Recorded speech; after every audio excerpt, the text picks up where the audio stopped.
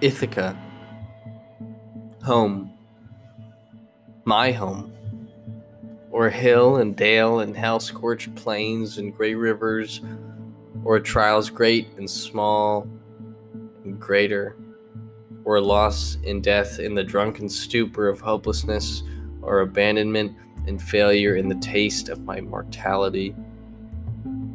All this and more I have overcome to reach again this place that I love. I think about my own fleeting homecomings, now that I am no longer an adolescent. Summers are no longer vacations. I don't live at the place I still call my home. The role of my parents diluted to that of an aunt and uncle you see a few times a year on holidays. Will I be the Stephen to my father's Bloom? Each of us performing some strange ritual dance, one desperately reaching out, the other only mildly interested. I think of the places I cannot go with my father when we talk. The stunted flows of our conversation. He never talks about his feelings.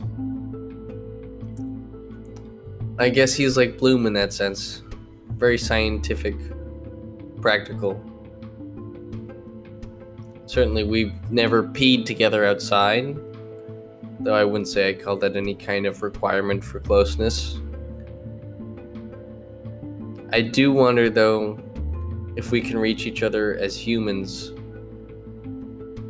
rather than some strange categorized persons as father and son. I'm not sure.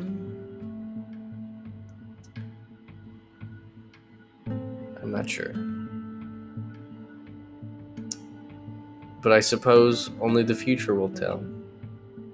I, like Stephen, must go, walking stick in hand, starlight above to guide my steps. What more could one hope for?